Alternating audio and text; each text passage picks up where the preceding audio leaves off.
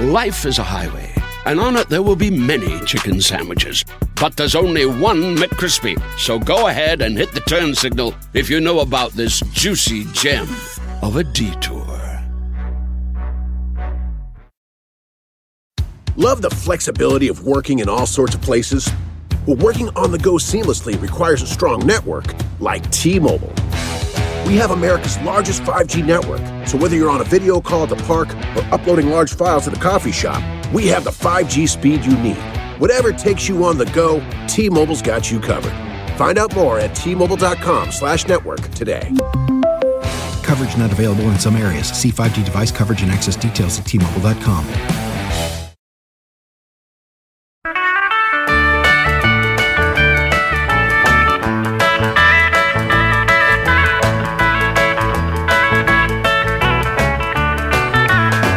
Hi, everyone. I'm Andy Richter, and this is the 3 questions. And I'm going to pose those 3 questions to one of my favorite people in the world today.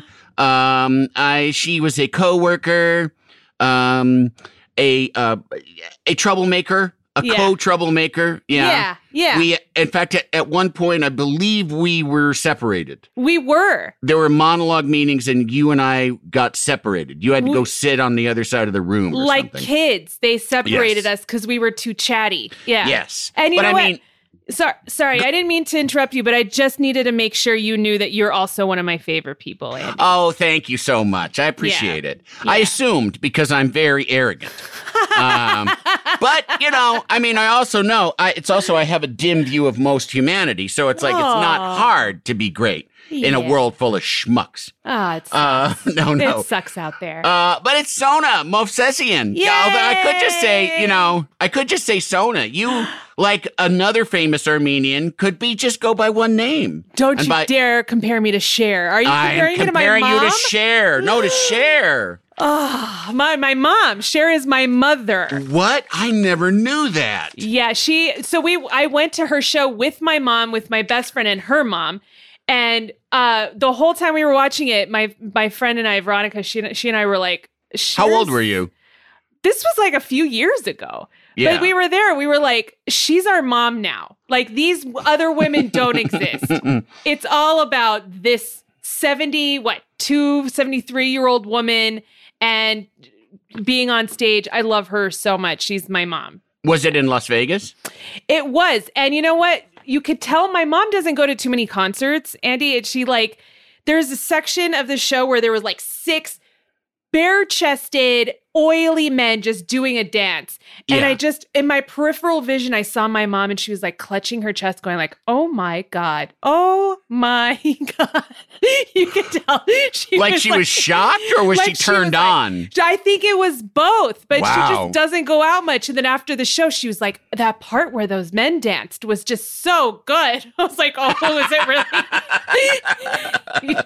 You don't go out much. Yeah.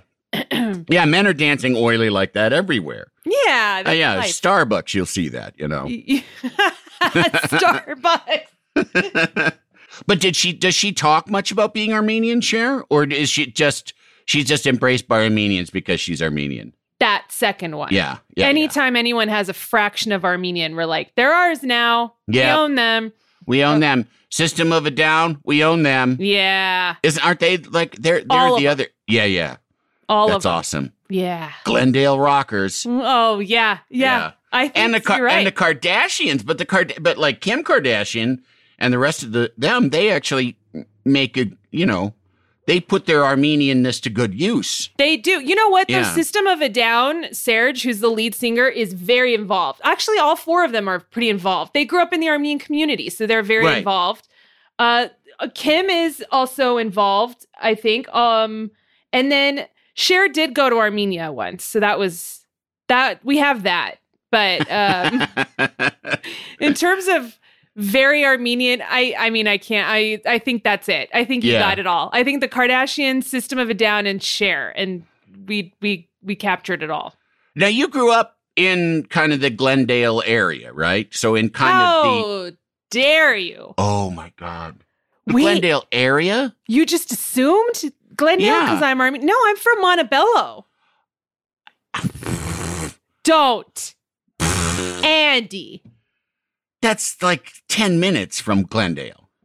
It's not 10 minutes. It's right next to East LA. Okay. All right. We're like 30 minutes from Glendale. Yeah, how dare you? You're a hood girl, then. I am kind of. Well, no, but so you grew up, but I mean, but is there still like a pretty big Armenian community there? I mean, yeah. Yeah. Yeah, and there is. Yeah. My wedding was there in this big Armenian church. I know. I went to your wedding. I know. It was a lovely ceremony. It was huge. It was a monstrosity. It was. But although you're being nice. No, I'm not. It was really nice. It was really, really nice. And I really had and it was a lovely time, and it was fun, and a lot of fun people. And one thing I appreciated, because I've been to Orthodox weddings before, yours did not seem, like half the day. You know what I mean? Like, I've been to other Orthodox weddings that went on, like, no kidding, like over 2 hours. Yeah. And yours was like kind of more normal. You can choose the long version, I think, or the shorter version. We chose the shorter version. Yeah. But the longer one, you're right. It goes on forever. It's so long. And I don't have time for that. I have walls to stare at. I need to get out of there. Get back home and be mad about things that aren't happening. Well, now, how much of when you're growing up is Armenianness like are you feeling Armenian all the time? Oh, it's the whole thing, Andy. Is it? It is. It's the whole thing. I went to an Armenian school. My parents are immigrants from Istanbul, but they are Armenian. So when they came here, they pretty much only kept in touch with their other Armenian friends from Istanbul who also immigrated here. I mean, it's a very immigrant sort of thing to do, to just latch on to the thing that's familiar. So, just recently, I took my boys, I have 2 little babies, and I took them to meet my mom's friends, and there were 20 women there. And I walked in, and I was like, am I going to know all of them? And they're all my aunties. Like, I know all of their kids. I grew up with them. It was, when you're born Armenian, I say this, you're born into like a community of just like hundreds of people that you automatically grow up with. And that's how it was for me. That's really nice, and and it's something that's kind of missing because,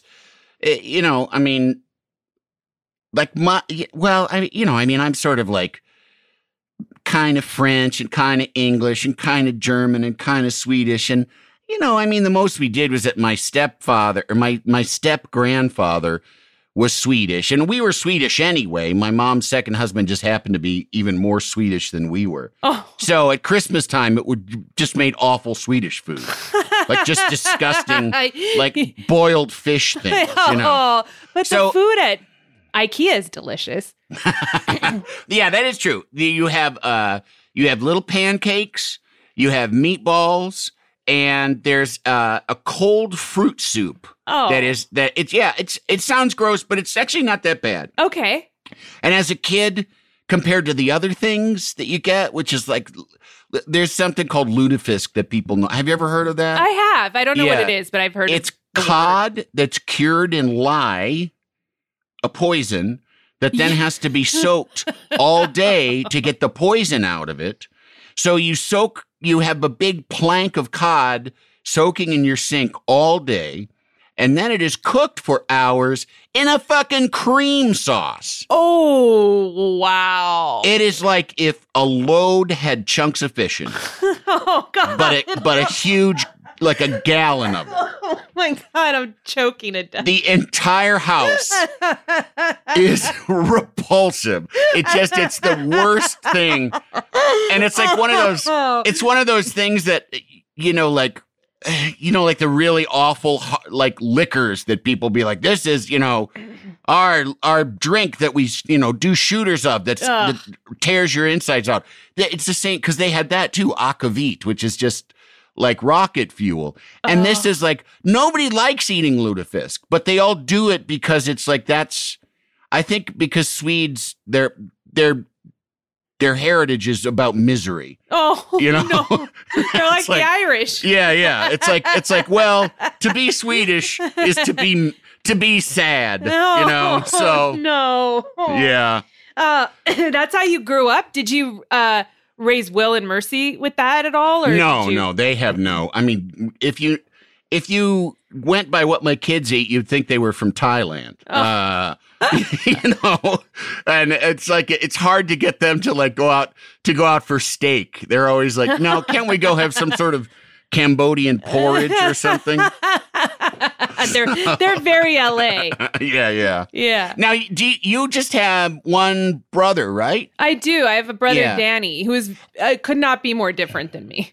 And is that a normal thing in your family to have only 2 kids, or were there bigger broods? There's big. My dad's one of 6. Yeah. My grandpa on my mom's side was one of 6. But my mom was one of 2. My grandma was one of 2. So I guess it depends. I think it depends on resources. As in, my dad is from a village, and so there's no contraception. There's no access to abortion. So you get pregnant, you have to have these kids, and you raise them in deep, deep poverty, which I think is the same with my grandpa. My mom's side, she grew up in Istanbul, which is a more sort of metropolitan area. So they had access to those things. And so she was able to sort control, I think, how big her family was, with modern means. So I really do think that has a lot to do with it. But, I think my parents just wanted 2 and they just had 2 and that was it. I don't know. My mom never talked about having more. Was your dad's village in Armenia or in Turkey? Turkey. In Turkey. So do they identify? Well, I mean, obviously they don't identify as Turks. Because, no. Yeah, but so is that? I mean, that's got to be a weird sort of dual thing that your home, the place of your birth, is kind of actively against you. Oh, they hate you. They hate you. Yeah. It wasn't. My grandparents on my father's side were both orphans because of the genocide, and they grew up in this village. And one of the reasons my dad immigrated here when he was about 16 was because there was so much active hate and discrimination against Armenians. They have a term there that's, similar to any sort of derogatory term used here towards, ethnic communities. And so he didn't want to live among that sort of negativity anymore. So he came here when he was around, I think he was 16 years old when he came here. But they hate Armenians. They're just not very kind to us. They want us to assimilate. My dad and a lot of other Armenian families had to change their last names because the IAN or the YAN at the end of the name is such an identifier of Armenian, your Armenian heritage. And so, my dad had a Turkish last name when he lived there, and so did my mom's family. Yeah, and they change it when they move here. So, it's them sort of reclaiming their Armenianness. But it's very hard to be Armenian in Turkey. Once they're here, do Armenians from Turkey or Istanbul kind of hang together more so than like Russian Armenians and Armenian Armenians and Lebanese Armenians? Yes. There's like insular groups within the diaspora? Yes, it can be frustrating at times, but a lot of Armenians kind of tend to, definitely older Armenians tend to just kind of stick with wherever they're from. So Glendale has a lot of Armenians from Iran. Montebello was a big Russian Armenian community.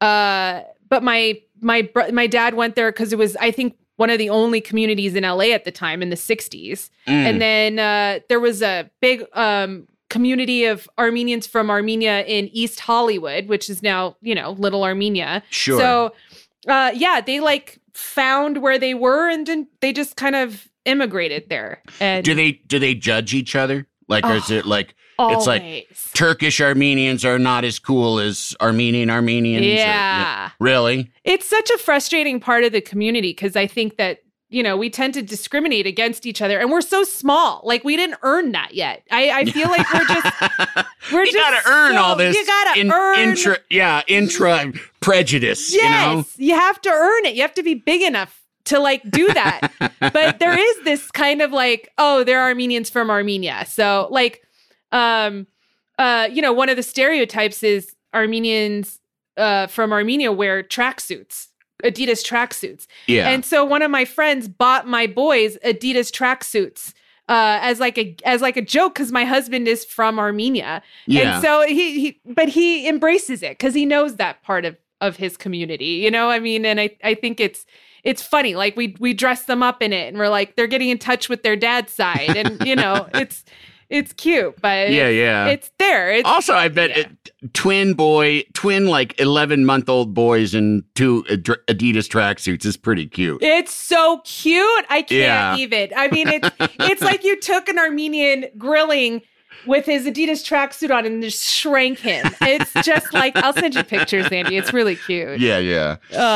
Oh, that's great. Well, growing up, how do you end up where you are? How do you end up in show business? Do you know of anybody that's working in entertainment as you're growing up? Not a single person. You didn't either, right? I feel like you didn't either. Not at all. Not at all. Not a single in fact, when I told people in my family I wanted to work in TV, they were like, yeah, but you don't know anyone. Like, how would you do that? And I even think one of my relatives were like, you're not Jewish. Like, in their mind, oh boy, everyone who worked in entertainment was Jewish. And so they were like, how are you gonna do that? You don't know anybody, you're not the right culture. Like, how do you break into something like that? And I don't know if you feel this way, but looking back on it, I don't know where I got the confidence to even think I could work in entertainment or television. Looking back on, even though I grew up in LA, I grew up in a very suburban area and no one I knew worked in entertainment. So I don't know how I was like, I'm going to work in TV. Look at me. And when did you start feeling like that? Like, were you in high school? Like, were you doing stuff in high school? Like, was there a TV station at school or like, or did they have communications classes? Were you kind of aiming that way, or were you doing theater or something? What were you doing in high school besides getting high? That's what I'm trying to get at. I was drinking so much and egging houses. I was that asshole. I was egging houses. Not even houses of people I knew. I just felt a thrill of throwing an egg at a house. And back then you're like, I don't know. Montebello is so much better now that you're gone. It really is. Yeah. But I think in college, I was like, I either want to work in movies or TV. And then I didn't have the patience. I interned obsessively every single semester in college. And when I was in college, I was like, I either want to intern for a movie studio or a TV station. And I interned for a movie studio and I was like, this is slow and boring. I don't like it. And then I interned for NBC and I loved it. And I think that's where I was like, this is what I want to do. I don't know what I want to do in TV, but I want to work in TV. It's interesting because it is true. It is like, if you want action, movies are just, they take forever. But even among TV, like you and I ended up in the kind of TV where it's the most action. Yes. Because I, did the Conan show, then I came out here and was doing sitcoms, and it made me bonkers because everything took weeks. Yeah. You finish a script, like a version of a script, you give it to them for notes, you wait 2 weeks. They give it back to you. You take 2 weeks to do it. You give it back to them. They're in fucking Maui or something. You got to wait for them. It's just maddening. And that's like one of the reasons why when Conan came crawling back to me to beg him to beg me to save him on the Tonight Show. No, when he came back, when he asked me to do the Tonight Show with him, I was like, oh, fuck yeah. Just to make TV every night. Like that's crazy. It's crazy. Yeah. And I used to tell people, And it would happen occasionally. I'd have a thought in the morning and it would be on TV that night. That's cool. It's just you're so goofy. lucky you got to you've done movies, you've done sitcoms, and you've done a daily format. I don't think a lot of people can say that they've worked in all of those different types of, way of creating entertainment. I mean, I think that you're very unique that way. Thank Andy. you. Yeah, no, I kind of love it, and it's sort of like perfect for my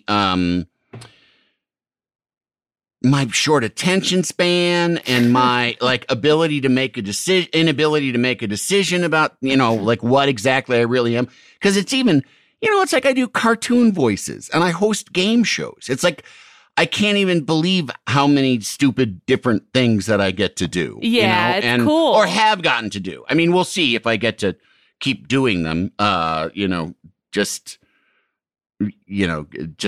cause, I mean, let's just talk about that. How do you feel now having the Conan show over?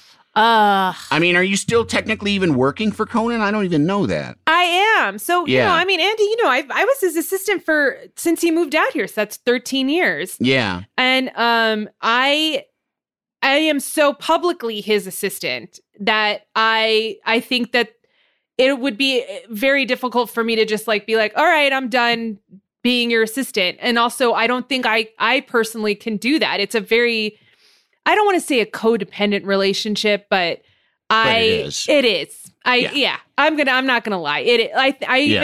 I've said this to, Tack even knows this. Before I met my husband, Conan was like the most important relationship I had in my life, Sorry, Mom. Sorry, Dad. But he was like, I had to, I was constantly worried about his well-being. And there's still a part of me that is always going to be worried about his well-being. So, but David Hopping does most of his day-to-day stuff now, his scheduling and stuff. And he's done that since I had kids because I can't give Conan the attention and prioritize him the way that I feel like a good assistant should do. Right. So my job's evolved, but I'm still working for him. And then, now I'm on his podcast. So I do those are my two things now. And I like it. I like it because it's not very demanding of my time. I can work from home and it's fun. Yeah. And it is nice to work with people that you know and love and like. Yes. And, Yeah. I mean, people that make you fucking crazy from time to time, but, Including Conan. I mean, I'm not going to lie. That's who I meant. But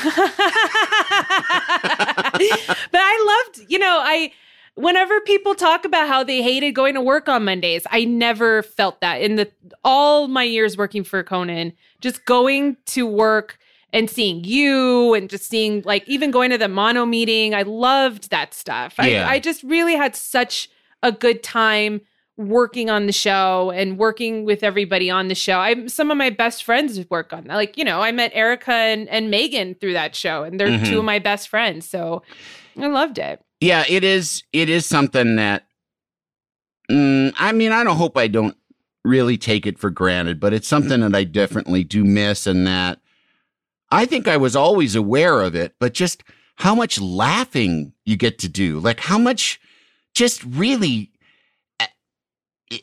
most people, one of the favorite pastimes for the human animal is being around people that make them laugh. Yeah. And being in situations that are fun and funny and that you're laughing. And we got to work with not just funny people. It wasn't just the guys down at work are a riot, It was world class. Yeah. And I got to do that from 1993 on. I know. And it would at times, especially in the beginning, it would be hard. I'd come home to my wife and I would just be like, I have nothing left to give you. But there were longer days too. Yeah. I really had to learn how to not just completely exhaust myself, myself with these people at work just being funny and then coming home and being like, I'm drained. Yeah. I have no joy left for you. Sorry. I know exactly what you mean. Yeah. We mentioned the pre-show meeting. The entire reason I was there is to laugh at jokes. That was the whole reason I was there, you were there because you are Andy, but I was there because they would gauge how jokes would do based on me laughing or not laughing. And, an entire hour of my day was meant to laugh. Yeah, you were a good laugher, and also, but you also too, you felt secure enough to say like, that's not great, or I don't like that, Yeah, I didn't want to hurt the writers. I think that a big part of me was like trying not to do that too much because I really respected what the writers did, and I'm not a writer. I never wanted them to ever think that I was criticizing their work. But if I didn't laugh as hard, they were like, okay, maybe that's not good. But also, most of the jokes I laughed at were like dick jokes or poop jokes. And I have a very juvenile humor. Right. Earthy. Let's say earthy. That makes earthy it sound. Works.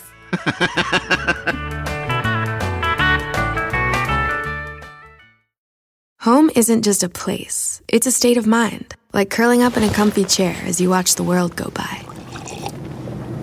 Good afternoon. Which is why at Delta, our people do our best to make you feel at home long before you get there. Delta, keep climbing. Life is a highway, and on it there will be many chicken sandwiches. But there's only one McCrispy. So go ahead and hit the turn signal if you know about this juicy gem of a detour. Love the flexibility of working in all sorts of places? Well, working on the go seamlessly requires a strong network like T-Mobile. We have America's largest 5G network, so whether you're on a video call at the park or uploading large files at a coffee shop, we have the 5G speed you need. Whatever takes you on the go, T-Mobile's got you covered. Find out more at T-Mobile.com/network today. Coverage not available in some areas. See 5G device coverage and access details at T-Mobile.com.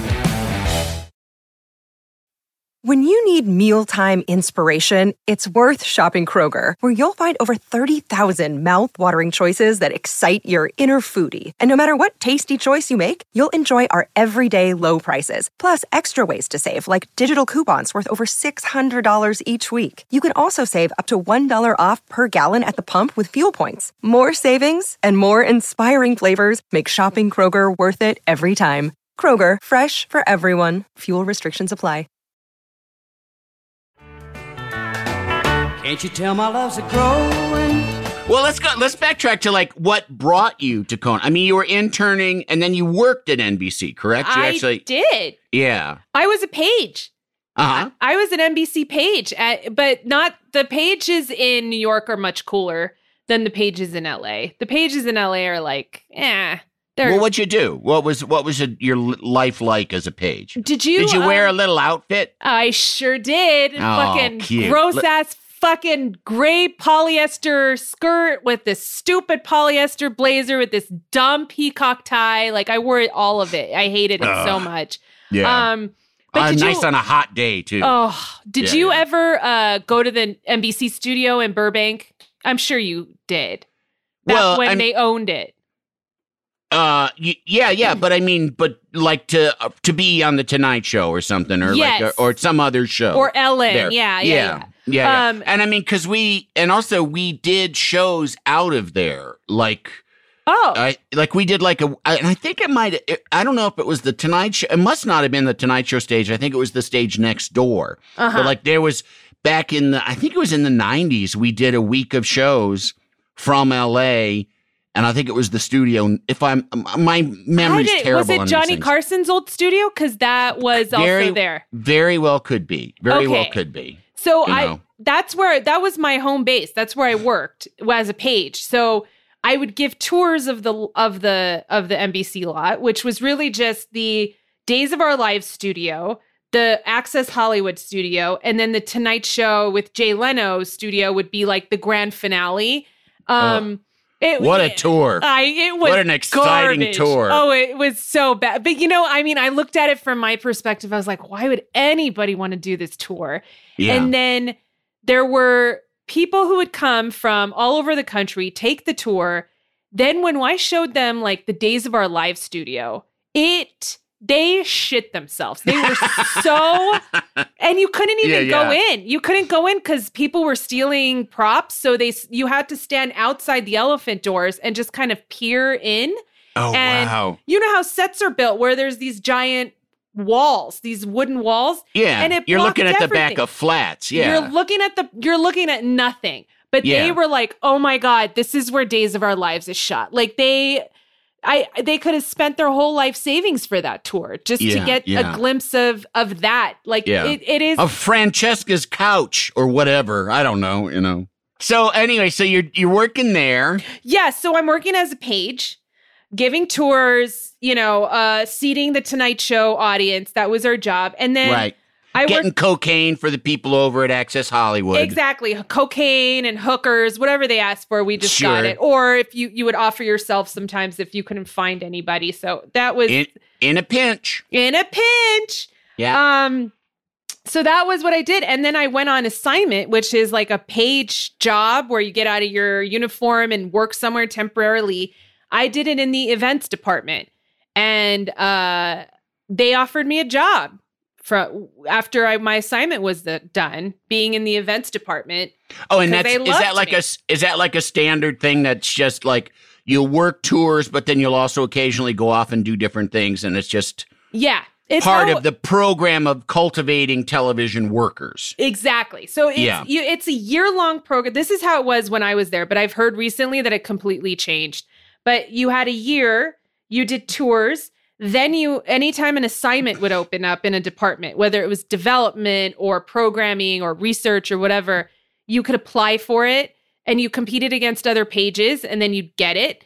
And then hopefully a job would open up somewhere in your department or in another department. And then you would become a permanent employee. And so that's what happened to me. So I became a permanent employee. For people that don't know, what does events mean? It's like premiere parties, press tours, rap parties, press conferences, you know, I mean, anything that just sort of, if there was a show that was launching and they wanted to do an event somewhere to just kind of garner some press, it was part of the publicity world. But that's how I met doing a press tour. I did all the travel for the SNL cast, and I worked with Mark Lippis for the event, and he and I became really good friends because of it. And for people that don't, he was a segment producer on the Late Night Show in New York. The Publicist. Oh, The Publicist, right. Yeah. I don't know, you know. He was a segment producer after that, I think. I'm sure that's what I was thinking. Yeah, but he was the publicist for Late Night for many years. And then I heard Conan was coming out to LA to do the Tonight Show. And I was like, I really want a job working on a show. And I really love Conan. I was a big fan of his. And so I did whatever I had to. I talked to HR. Uh-oh. What does that mean? I got more hookers and blow for the Access Hollywood team. And then you got hookers and blow for Conan, and he fainted. What? Oh my God! Hook, blah blah blah. He started crying. Yeah, mommy. Yeah, Mom, I did it. I looked at a hooker once. But so I'm sorry, I interrupted with gags. So you're like, okay, I want to go work over there. So I want to go work over there as soon as he gets here. And then, and you don't know what, you're like, whatever openings there would be. Yeah. I was just like ready to move on from working on the network side of things to working on a TV show. And how long had you been at events at that point? 2 years. Okay. So I had been there for about 2 years. You liked it, right? Loved it. Yeah. Loved it. I really liked the people I worked with. Same thing. I had a really good time. I don't stay at jobs I hate. And it's one of the luxuries of having parents who will gladly take you back at any minute. It's very freeing. So if I didn't like a job, I'd be like, I quit. After a couple months or something, I would just be like, I don't like this, and I would quit. So I I did that. And then the reason I brought up Mark Lippis was because I applied to be a PA on The Tonight Show. And then Sarah Fedorovich, who is the line producer, she pulled my resume out to interview to be Conan's assistant, because he was looking for someone, but they couldn't post that he was, because I think they would have been overwhelmed. Right. So... And was it because your connection with Mark Lippis? She saw him as a reference, and no. I think it's because I talked to HR beforehand, so they kind of flagged me. And then, before my second interview, this is why Mark Lippis is important. Before my second interview, which was with Conan, Mark Lippis texted Conan telling him that I was great, and I think that was a big reason why I got my job, because of Mark. Mm-hmm. And what was that first interview like? And was it in LA? Yeah, the first interview was with Sarah. So she was just kind of screening, asking me questions about my job. Were you in like a hotel room where they had, because there was no offices yet, were there? I think there were, she was borrowing an office from someone. Okay. Like there was an empty office somewhere that she was doing interviews out of. And so she interviewed me. Then the very next day, I got called in for a second interview. And then the next day after that, so within 3 days, I interviewed, did my second interview, and I got the job, like very quickly. Great. Yeah. That's how much I wowed them. Wow. Well, listen, you're a goddamn juggernaut of positivity and effectiveness. Little did they know. They had no idea. Oh, idiots. You suckered him in. Yeah, I did. Well, had he looked at many other, and did he ever tell you, like, did he talk to lots of other people, or did it just kind of work right away? No, he told me, being a personal assistant, there's people who do everything for their bosses, pick up dry cleaning, get fresh cut flowers to put them in their house, things like that. And he birth the children. Surrogates. Yeah. Conan, I'm on a headset. Like, Conan, the baby's crowning. I'd say you got another 20 minutes. Oh, no. Oh, my God. Another 20 minutes. So he talked to a couple people like that who I think were a little intense. I think it wasn't what he was looking for. And then he I think when I first walked into the room, it was him, Sarah, and Tracy. So the three of them were in the room, and I introduced Tracy King, who is a I don't even know what she was. Our producer. Yeah, producer. I don't know. Jesus, Andy, did you even work on the show? What happened? But I don't know the titles. I mean, Tracy was there forever, and I know she was the person that made sure that there were like. Everybody was there. Yeah. Like all the different departments you had people to pull cable and you had people to hang lights, and then she would do the hiring and the firing. Exactly. I knew that. And Sarah kind of too, but I think Sarah had more to do with like the numbers of it all. Exactly. Yeah. So I don't know what that means, like what to call them. And like I say, they've all probably changed titles over the years to where I don't know what. That's true. You and Tracy started from day one, and I think back then she was like a coordinator or something. I think that was and that's why I was always I don't know. She coordinates things, and she whatever. Does. Yeah. But she the three of them were in there, and then I introduced myself to all three of them, and then Conan said, "Make yourself comfortable," and I was like, "Oh, okay. Then is it cool if I just nap on the couch?" Like I made a joke. Yeah. And I think that joke got me my job. I'm not even joking. It was it was that like, and I think at that point too, Conan was just like disinterested in the process. He just wanted someone who seemed competent, and he had so much on his mind.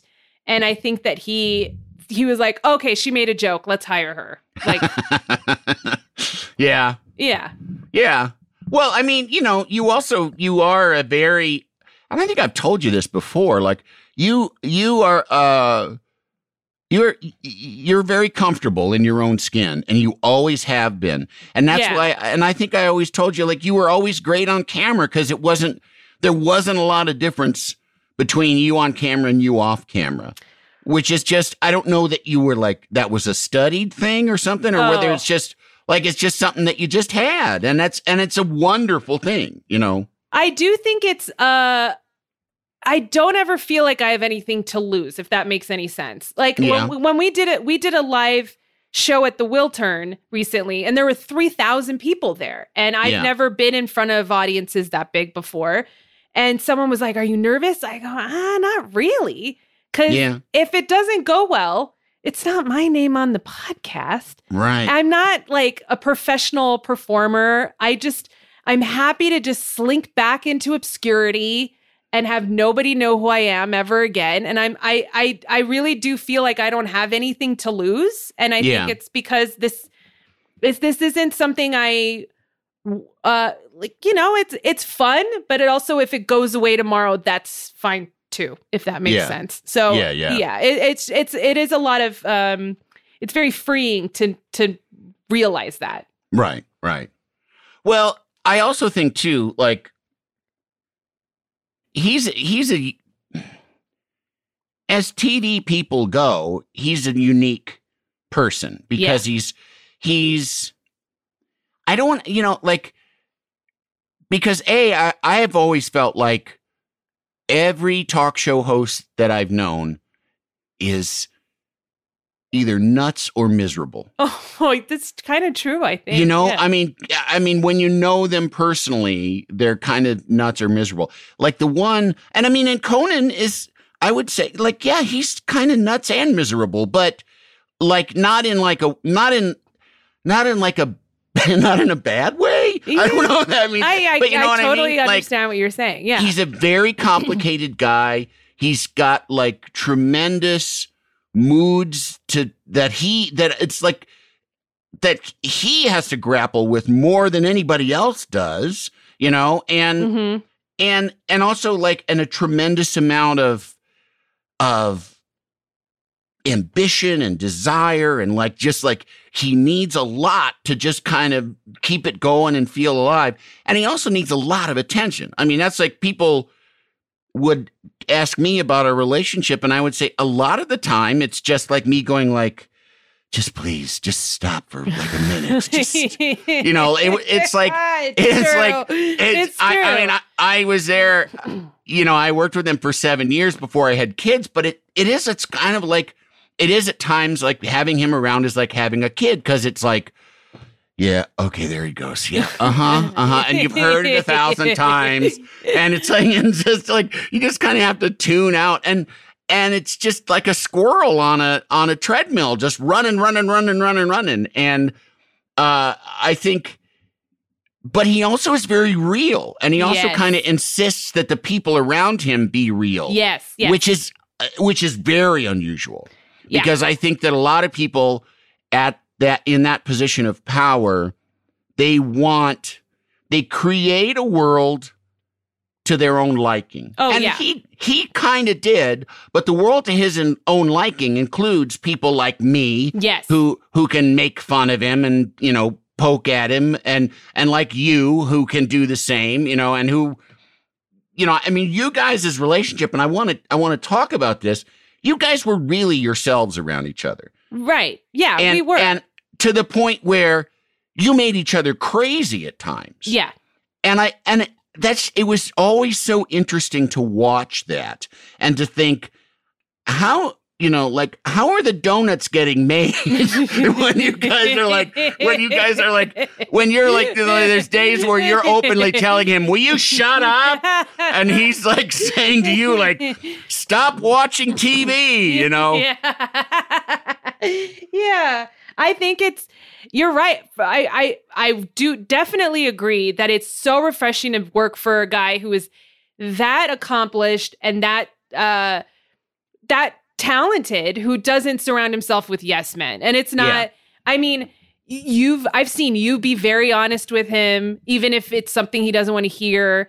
You know, Mike Sweeney, his head writer, Matt O'Brien, his other head writer. I mean, he's surrounded by people who just tell him, and Jeff Ross, who just tell him the things that he needs to hear, even if it's something he doesn't want to hear. And that is very rare. But I also think, you know, he's like a lot of comedians, after having been on the podcast, I've noticed this, the thing that I've noticed about comedians is they need to make people laugh. Like it's such an important thing for them to just get a reaction out of people. And Conan will work just as hard to make me laugh as he will to make thousands of people in a theater laugh. Like he really just it's like a drug to them. And I think that's it's really cool to watch that. I mean, it's the same with you. Like I've seen you you make me laugh, I think, more than anybody else on the show. I'm gonna say that. I know. I think it's just because you do, it's like effortless with you. You don't come off as like, I need to make you laugh. It's more like, I'm just gonna say something that's funny. And, it just happens to be the funniest thing I've heard like that week. You know what I mean? It's a very interesting thing to watch. But for me, I really, it's important to have fun. Like I have I was, and I've talked about this before, my Aunt Pat, who you must have met at some point. Yes, I have. I've met Aunt Pat. When, like at a memorial service for her, and I didn't even think about saying it. I said, she insisted on having fun. And that was like, I think I learned that from her. And I really do think that that's something that I carry with me. And that it just is like, it's so, my girlfriend and I went with her daughter to a pancake restaurant in Whittier the other day. And the people recognized me that worked there. And then I took a bunch of pictures and I was talking to them and joking to them. And like our waitress she's like, you're the nicest famous person we've ever had here. Oh, and nice. And my girlfriend was asking me about it. And I was like, it's so easy to like, they know it's so easy to just have fun. Yeah. Like to just just be light and fun and just, say funny things to them and be funny, which is something like I've been doing literally since I was 5 or whatever, as a child. And I don't understand being otherwise. And Conan has that too. And you have that too. I mean, it's ergo you and I getting separated because even within the process of picking jokes, that's too much work for you and me. So much. So we're gonna fuck around when we're just picking jokes. I know. We're making comedy, and it's like, this sucks. Making comedy and thinking of things that'll make people laugh is gross. Let's make each other laugh instead. Yeah, I just gravitated to that chair next to you. I was like, that's where I want to sit. I want to sit next to Andy. Yeah. When he made you go sit on the other side of the room, I was seriously bummed. I was like, oh, darn it. Oh my God. Andy. And you know what? I don't know if you noticed, but I think I sat there for like a few months and then I made my way back to sitting next to you. Because I was like, I think that they've at this point forgotten and I want to sit next to Andy. I don't want to sit next to anybody else. I totally remember that. I was just like, I'm going to just do it again. Yeah. And then I think they separated us again. And this time they were like, you guys are a nuisance. Like you're... And there was a point, too, when you stopped coming for a while, where had you had enough of monologue meeting, Oh, I think Conan and I had a fight. I think we had a fight. And I just was like, I'm not going to come. And I think we got over whatever we were fighting about. But I don't know if I was just like, I'm not going to come for a year. And then I did it. And I really missed it. I really, really missed it. And I think after a while I was like, I'm just gonna, I remember I like sheepishly went up to Conan and I was like, is it okay if I go back to the monologue meetings? And he's like, yes, of course. But like, I think it started because he and I had a fight, which, we didn't have that many fights, but when we did, they were big because we got to a point where we were very familial with each other. And when you have to work for someone and you look at them as your friend and like a family member, it's hard to make that distinction. It really became a problem to like compartmentalize. Oh, he's like my brother, but also he's my boss and I have to do things for him. And I remember there was a point where I think I said something to him that was very out of line. And it's the closest I've gotten to like leaving the show because I overstepped a boundary that I forgot was there. And so, but we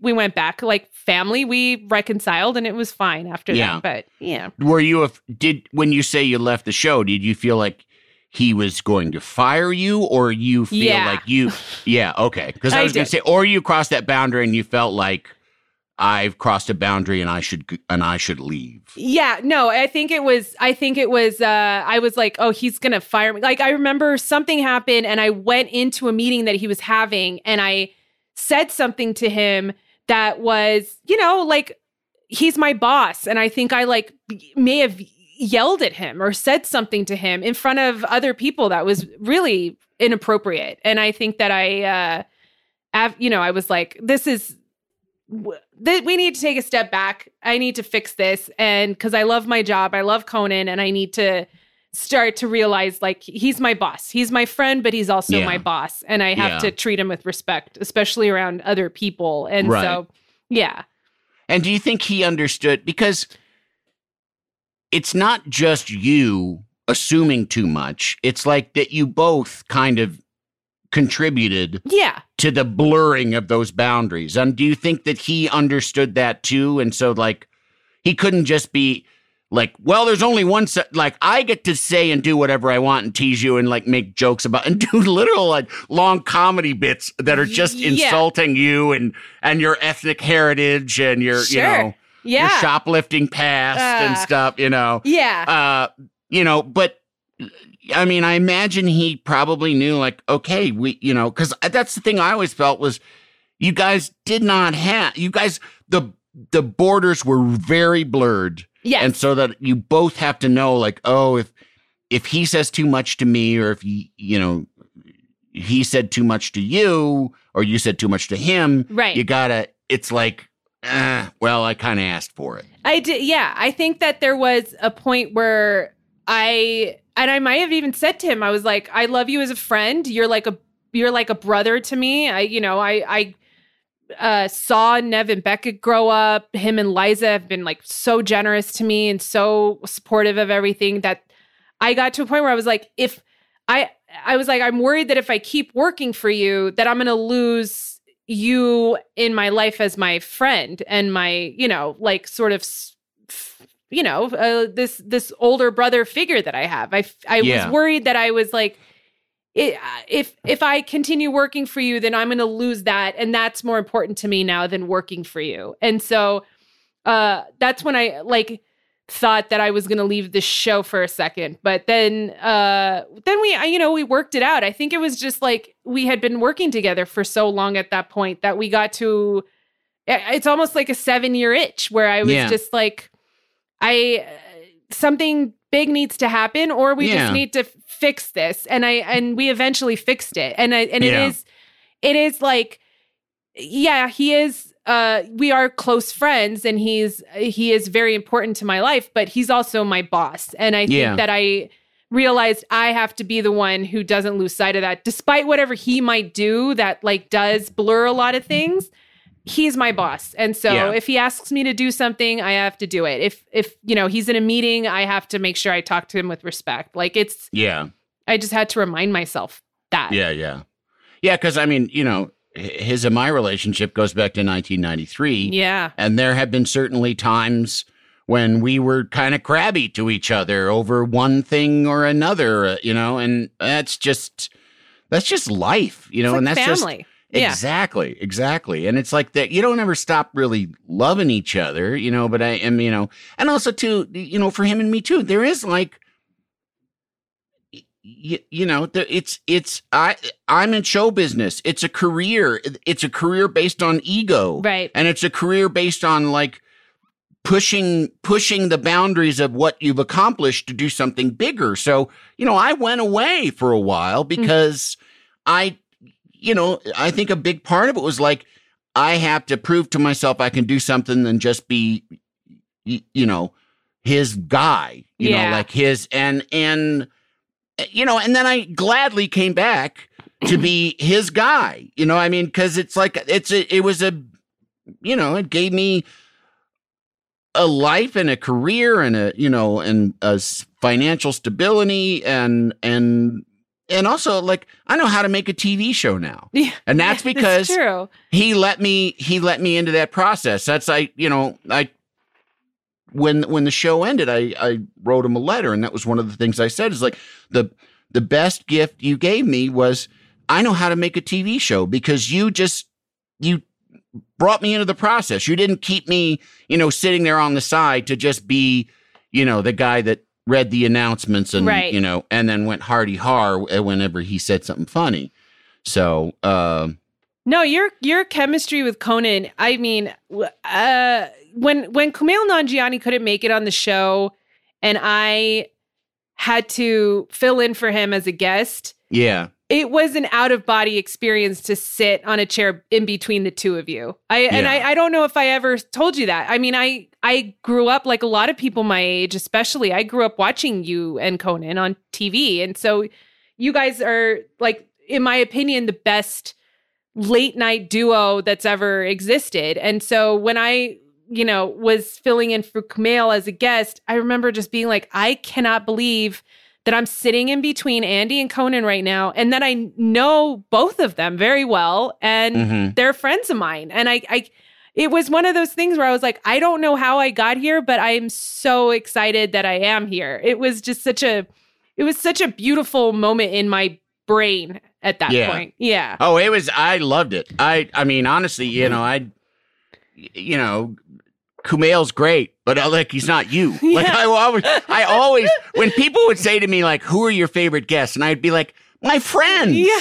Like Andy Daly or Matt Walsh or Will Arnett or Amy Poehler. Like that's like when my friends come on, that's all. I don't like Tom Hanks is there. Tom Hanks is a lovely guy, but he's not Andy Daly, Yeah, that's true. So, yeah, he's not you. Yeah, and you have so many cool friends. Andy, that list was just so cool. I know. I really do, don't I? Yeah, you do. The hilarious thing is, though, that I don't see any of them anymore. That's part of old age, is I don't see any of them. If I had to list my friends, people would be like, who? What? Yeah. And you just listed the most legendary improv people. I mean, it's like, that's so cool. Well, yeah. Well, I mean, that's that's your world. That's where you came from. There was a rigorous casting process to be my friend, and these guys made the cut. I'm honored. Well, now let's talk about this book. Because you wouldn't be here just to chew the fat. You're here for a reason. Yeah, I don't want to be here just to talk to you. Yeah. No, of course, I would do it even if I didn't have a book. But yeah, I wrote a book, Andy. I wrote a where did that come from? So, did you say, I think I should write a book, or did somebody come to you and say, you should write a book? My friend, Liesel, who was a good friend of mine, she was like, you should write a book, and you need to call it The World's Worst Assistant. And I was like, okay. And then the next day, I told What Conan, is Liesel in publishing or something? Or is it just, or is she just one of the kids from The Sound of Music? No, I know. I forgot her name is Liesel. She was actually my college professor. Okay. She taught me, she was my speech coach, and she was my speech teacher, and then I joined the speech team because of her. And okay. We've kept in touch since college. She's, younger and cool, and she just like has really great ideas about she's one of those people who's just like, makes suggestions to you about things you should do. And you're like, yeah, why didn't I think of that? She's one of those people where you're like, it's good to have her in my life. And I love her. And she suggested it. And I was like, it was like something in my head was like, I should do that. That's fun. And I first needed to get Conan's approval because it's called The World's Worst Assistant. And I'm obviously going to talk about my time working for Conan. And he was like, I'm writing the foreword, send it to my agents at WME. And so he helped me get an agent. He wrote the foreword for it. So he was really supportive. I mean, I couldn't write the book if he wasn't, because I still work for him. And it would have been really awkward if he was I work for a guy. Yeah. So yeah, but it's a lot about my time working for Conan, it's a lot of the things that we talked about, which is like, there's always been sort of like a fish out of water kind of element to me and how I felt being in television and working in TV. So a lot of the things I got to do, like when we went to the White House Correspondents' Dinner, when, you know, when I met like, you know, Bill Clinton or Jimmy Carter, there was moments where I was just like, what is this? Like, how exciting that I get to do this. And I've always told myself not to get jaded by it, not to get too comfortable and think that I deserve to be there. So I've always had this like wide-eyed wonderment about my job. And so I talk about that. I talk about a lot of stories about how much I've sucked at my job over the years in certain aspects. And, you know, it's a lot of tongue in cheek, because I think when people think about Hollywood assistants, I think they think about these people who just are like overworked and miserable, and they're, you know, constantly like sacrificing their personal and physical and mental well-being for their bosses, who will like help them propel them to a different, you know, job that will, you know, it's a means to an end. And I think that I was like, you know, I feel like there's a take to my job, which is I never had to do any of that. I never had to compromise who I was and my mental well-being or my physical well-being for this job. And I got to a point where I was like, this is cool, so I don't need to go anywhere else. Like I'm fine being Conan's assistant for the rest of my life. And I think that it was like, that's the sort of angle that I wrote this book from, was this. You've heard all these horror stories about being an assistant, but this is not a horror story. This is something this is fun. And this is a fun take on it. Yeah. Because it is like a necessarily kind of codependent existence. Yes. Like you're living, and, you know, you exist within this universe to serve someone. Right. And I mean, and in some ways, you know, I mean, it parallels to like my job. I mean, I'm not, there's no sidekicks without a host. You know what I mean? That's true. It's like, there's not like, because you're just a host, you know? Yeah. And so it is, but, I think it's interesting too, that you do, I think what people, the presumptions that they make about it are like in situations, and I mean the cliched assistant role that you were talking about is when you have to completely subvert yourself. Yeah. And you have to bury yourself. And that's not at all what, you know, we're like, I was there as the sidekick to the guy who was the host. Yeah. Like like it was always he's number one and I'm number two.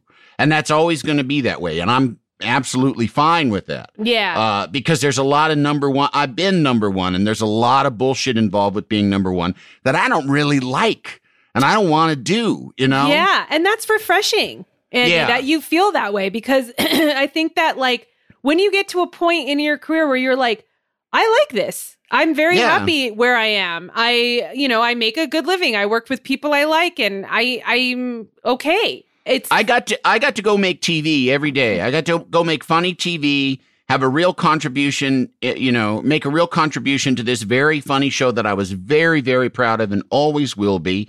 But I didn't know any network people's names. No, why would you? I didn't have to go to meetings. Yeah. It was like when there would be some event, in like Vail, where it's like all the network people are there and they want somebody to make them laugh for 10 minutes before we burn orphans or whatever they do.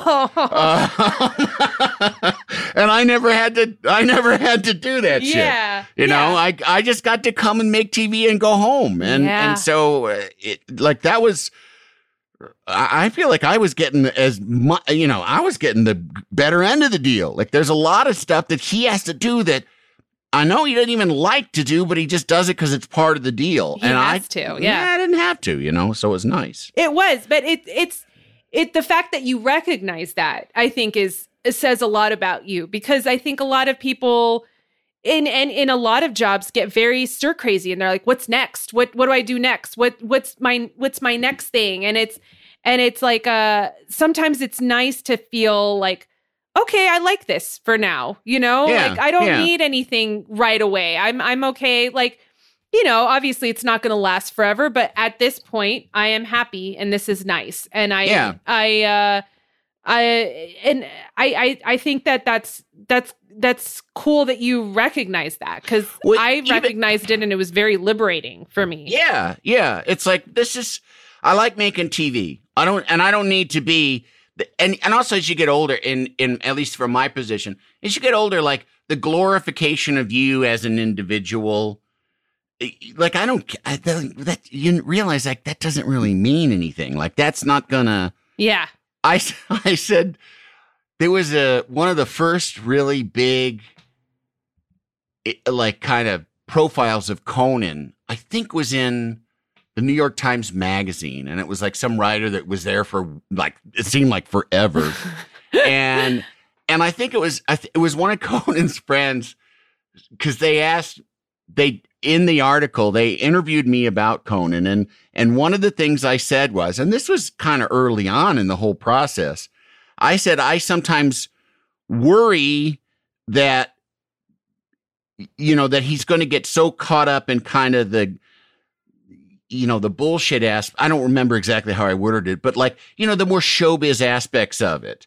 And then he's going to forget to have a real life, because he wasn't married and his life was kind of the show at that time. And I was like, I hope he doesn't realize that. I said, because, and then what I said was, because having met David Hasselhoff 15 times isn't going to keep the ghosts away when you're in a nursing home bed. Oh my God.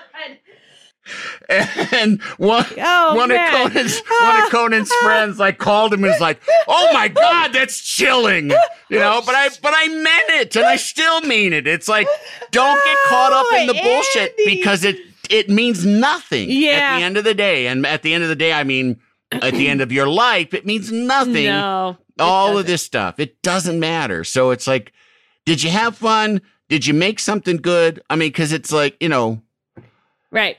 In Characters in the I think it's Characters restaurant in the Grand Californian Hotel at Disneyland. Okay. They have. I don't know. I've never. It's been all there. like bullshit kind of arts and crafts kind of, like the whole hotel is like California Arts and Crafts, Frank Lloyd Wright, and it's a quote from somebody. It may even be Frank Lloyd Wright, but there's a quote in that restaurant, and it says, "Life is so short, and the craft takes so long to master." And for a restaurant where you meet Chip and Dale, that's pretty fucking profound, And I kind of look at it that way. It's like, if you get good at your craft, you've done it. Yeah. Like, that's what we're here to do. And I think, that's whether your craft is taking care of Conan O'Brien or, being a game show host, cartoon voice person like me, multi-hyphenate. You have a lot of things. Oh my goodness! I'm not serious. There's so many things. I don't even know how I would classify you. I think.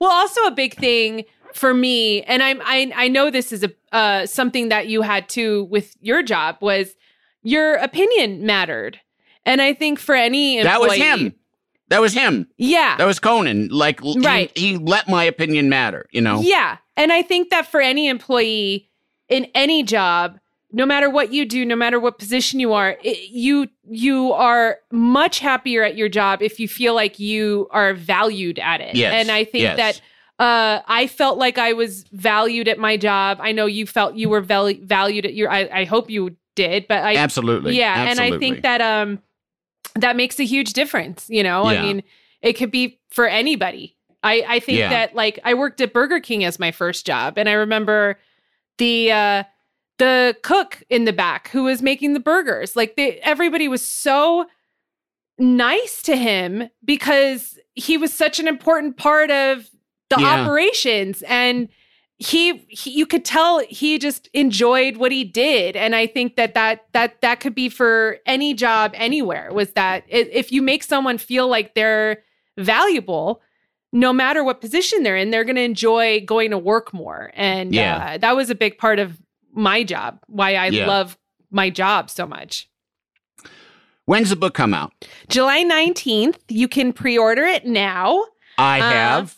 People pre-order it. Yeah. Push pause on this and go pre-order it. Yeah. Stop listening and go pre-order this book. Because it does matter. Yeah. I had a lot of fun writing it. It was nice to look back on it and look back on my job and just kind of, I think you should write a book, honestly, as for what you've done. I mean, I can't imagine the stories you have. If I have some fun stories, I can't imagine the stories you have, Andy.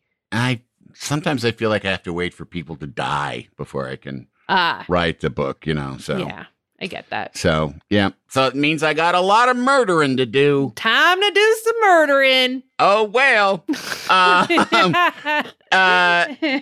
Well, thank you so much. It was really a joy. Yeah. Okay. We can't go on forever. I know. Because it's like, there's the aspect of like, what's in your future? But is there anything beyond what we talked about? Like that's, you're going to raise your beautiful boys. Yeah. That's my priority now. I think work-wise, I stopped stressing about work.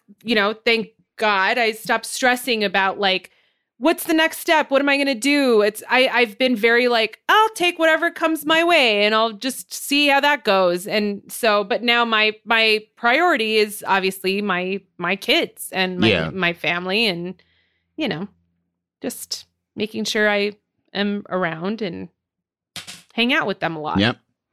And, and remembering where all the bodies are buried. Yeah. Yeah. Sorry, Conan. I know where they all are. Yeah. And there's going to be more once I help Andy murder. Yeah. So he can more write murdering. His book. Yeah. Yeah. Well, thank you, Sona. I love you very much. I love you too, Andy. I love you so much. And this is so much fun. Very happy to see you. Thank you. And thank all of you out there for listening. And I'll be back next week with someone that's not going to be as much fun. No. They're going to suck. I've got a big, big love for you. The 3 Questions with Andy Richter is a Team Coco and Earwolf production. It is produced by Lane Gerbig, engineered by Marina Pais, and talent produced by Galitza Hayek. The associate producer is Jen Samples, supervising producer Aaron Blair, and executive producers Adam Sachs and Jeff Ross at Team Coco, and Colin Anderson and Cody Fisher at Earwolf. Make sure to rate and review The 3 Questions with Andy Richter on Apple Podcasts. Can't you tell my love's a growing? Love the flexibility of working in all sorts of places? Well, working on the go seamlessly requires a strong network like T-Mobile. We have America's largest 5G network, so whether you're on a video call at the park or uploading large files at a coffee shop, we have the 5G speed you need. Whatever takes you on the go, T-Mobile's got you covered. Find out more at T-Mobile.com/network today. Coverage not available in some areas. See 5G device coverage and access details at T-Mobile.com.